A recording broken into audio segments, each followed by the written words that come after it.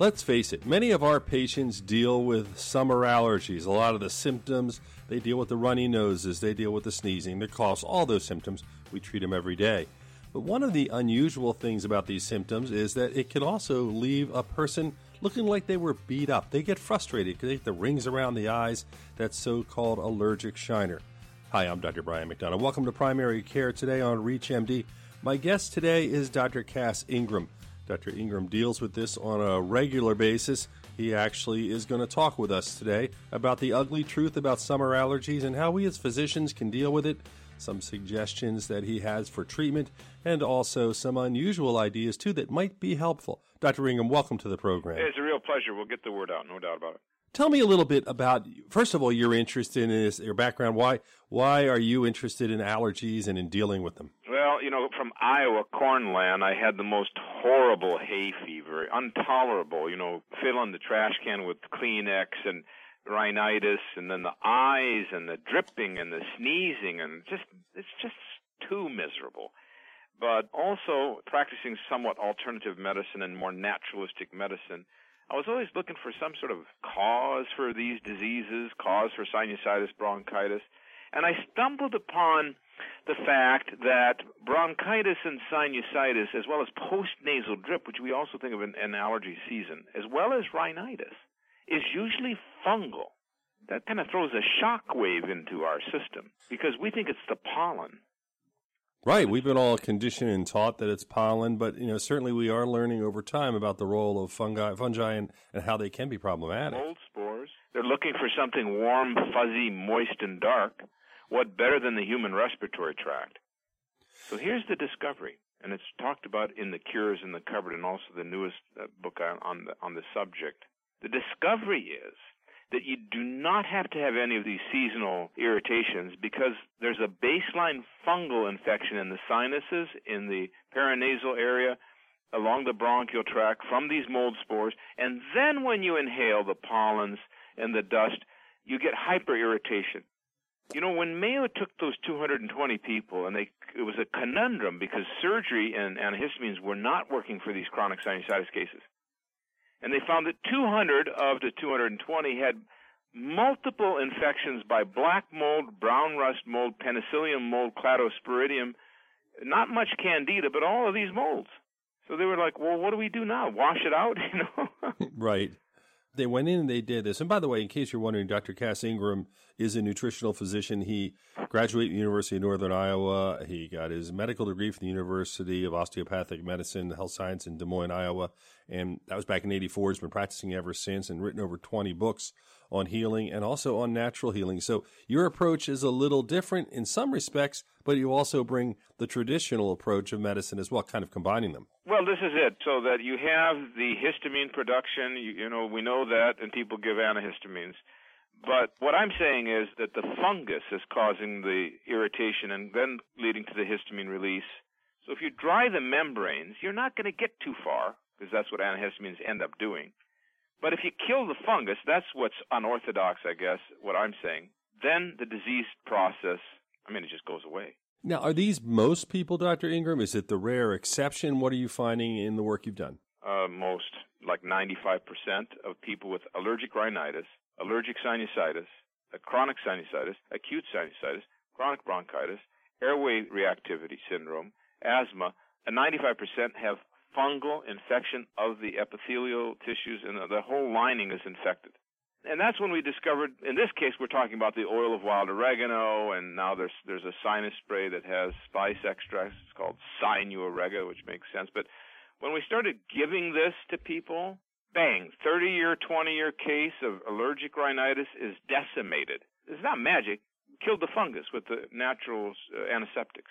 Now, those natural antiseptics, first of all, have they been studied? Have you looked at them yourself? Other people looked at them and seen the results over time? Well, I've done about 8 studies on it, and they're published in some of the bigger journals like Molecular Biochemistry. And what happened when we did that study with Harry Preuss at Georgetown University, this was Candida. So the Candida was infecting the mice. So we gave amphotericin B, we gave nystatin, and they did pretty good. But the mice were sickly. So, you gavage in the fungus. The fungus takes over the body. It infects the liver, the kidneys, the blood, all that.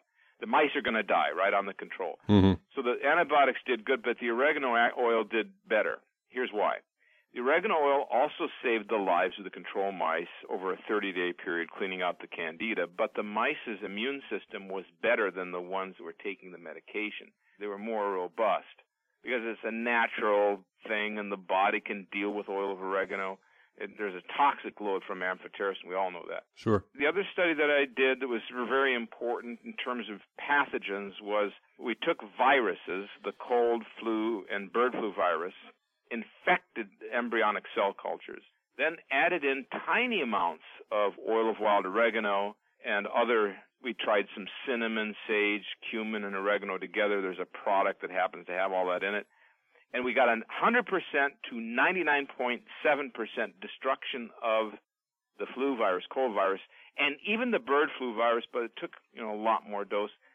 But the fact is, not only did we wipe out the virans, but the viruses refused to regrow as long as you kept a bit of oil of oregano. So it is a germicide, but so is oil of thyme. Thymol is in Lysol after all. 99.9% of all germs are killed, right, by spraying the air.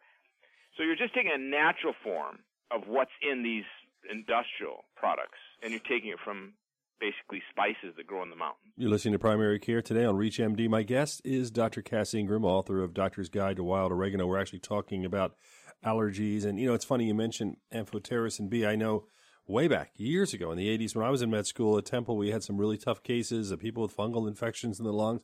I remember amphotericin B in those cases. It might help, but boy, people did.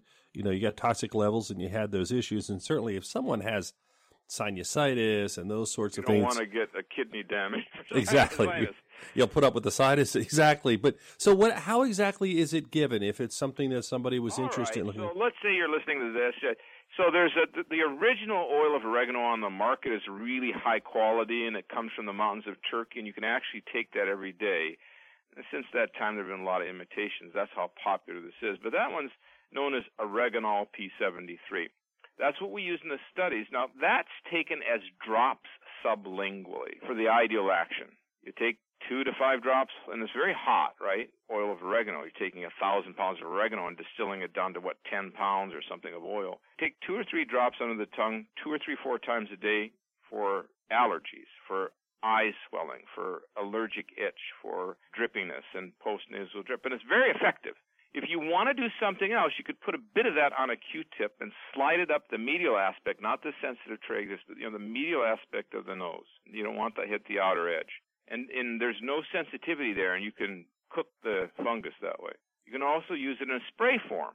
There's a spray on the market that contains clove oil, oregano oil, sage oil, and you just snort that in a saline base. People take capsules, but it takes a little longer for that to, work out. Now, when did they start studying oregano? I get, like many of these natural substances, was it decades, centuries ago? When did people pursue it? In France. About 1980, Jean Valnet produced his book, Practice of Aromatherapy, and the French had investigated the fact that oil of oregano, oil of thyme were more effective than any group of antibiotics because they're germicides. They're killing viruses, bacteria, and fungi and molds. Before that, there was some work in Turkey showing that it was a generalist fungicide, 1977, Balaci and his group. The Turks have studied it extensively. We've done some pretty good work. Our work has been remodeled by at least 40 investigators, on the destruction of Candida. There was a good study done by the Greeks showing that just 1 in 4,000, so that's 1 drop in 4,000, will sterilize septic water. Back in the Pasteur Institute, 1918, they found that oregano oil, 1 drop per 1,000, would sterilize sewage water. But it got, lost because of the antibiotics. Antibiotics became so utterly popular that nobody ever thought of the idea of taking a capsule of oil of oregano. Well, I was reading about it. Yeah, I'm reading about them, trying to look at side effects. I'm trying to figure out what side effects there might be. All I can really find in doing the research for this program, it might be an issue with somebody who has bleeding disorders, and there's questions about taking it in pregnancy or breastfeeding. They haven't really studied it. Is that oil of oregano? My dad was on Coumadin, high dose, and then medium dose, and I gave him 80 drops of the oil of oregano, the P73 is edibles. He was taking that with his bleeding tendency for many years. When he quit taking it, about a month after he quit, he stroked out and died. So, I mean, I never have found it to be, even with PT Times and Coumadin, I have never found oil of oregano to be interactive. It might extend the PT time, but it will not cause any kind of, like, clots or strokes or anything like that. Now, in pregnancy, it's a hot, spicy oil. I mean, I wouldn't hesitate to give my wife a couple drops a day so that she didn't pick up pathogens, but you don't need to do it. You can take it during breastfeeding. There's no doubt about that. Small quantities, no problem. What about lithium? The only other thing I saw was a relationship potentially with people who are taking lithium. But that's about the only drug act, and I don't even know that there's just the problem you're facing is you're dealing with a spice. So whether it's cardamom, cinnamon, cumin, oregano, sage, there's just not a lot of interaction. And so you've got a high safety profile. Now, talk about another factor, which is liver and kidney, because somebody might listen to this program and say, gee, I'll get a bottle of high-quality oregano oil, I'll get some capsules, and I'll start taking it for sinusitis. And, boy, his book says 3 capsules 3 times a day. Well, somebody might say, that's a lot. Well, there was a study done on rats where they cut half of the liver out, then they added streptomycin. They wanted to poison the rest of the liver tissue. They thought that if they gave oregano oil, it would prevent oxidative damage, and the investigators proved correct. They gave the oregano oil. The oregano oil caused the glutathione and the SOD and the catalase to go up, and the liver repaired itself in the middle of being cut in two. Wow. So no, there's no toxicity. Here's the situation. If you do not get a proper quality, true wild oregano oil from the spice, don't be taking it internally. Don't be taking it daily.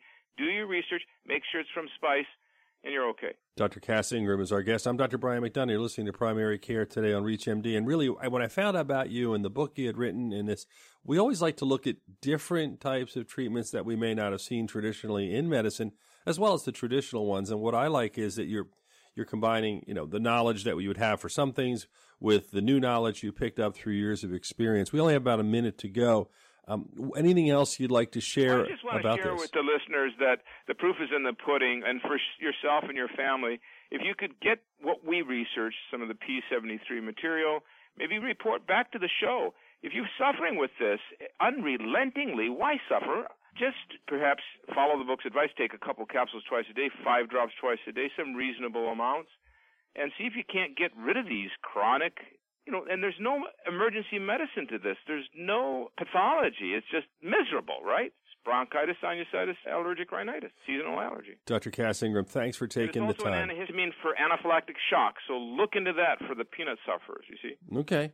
Dr. Ingram, thanks for joining us. I really appreciate you taking the time. Yep. This is Dr. Brian McDonough. If you missed any of this discussion, please visit reachmd.com/primary care today. You can download the podcast. You can learn more about the series. Thank you for listening and being a part of the knowledge.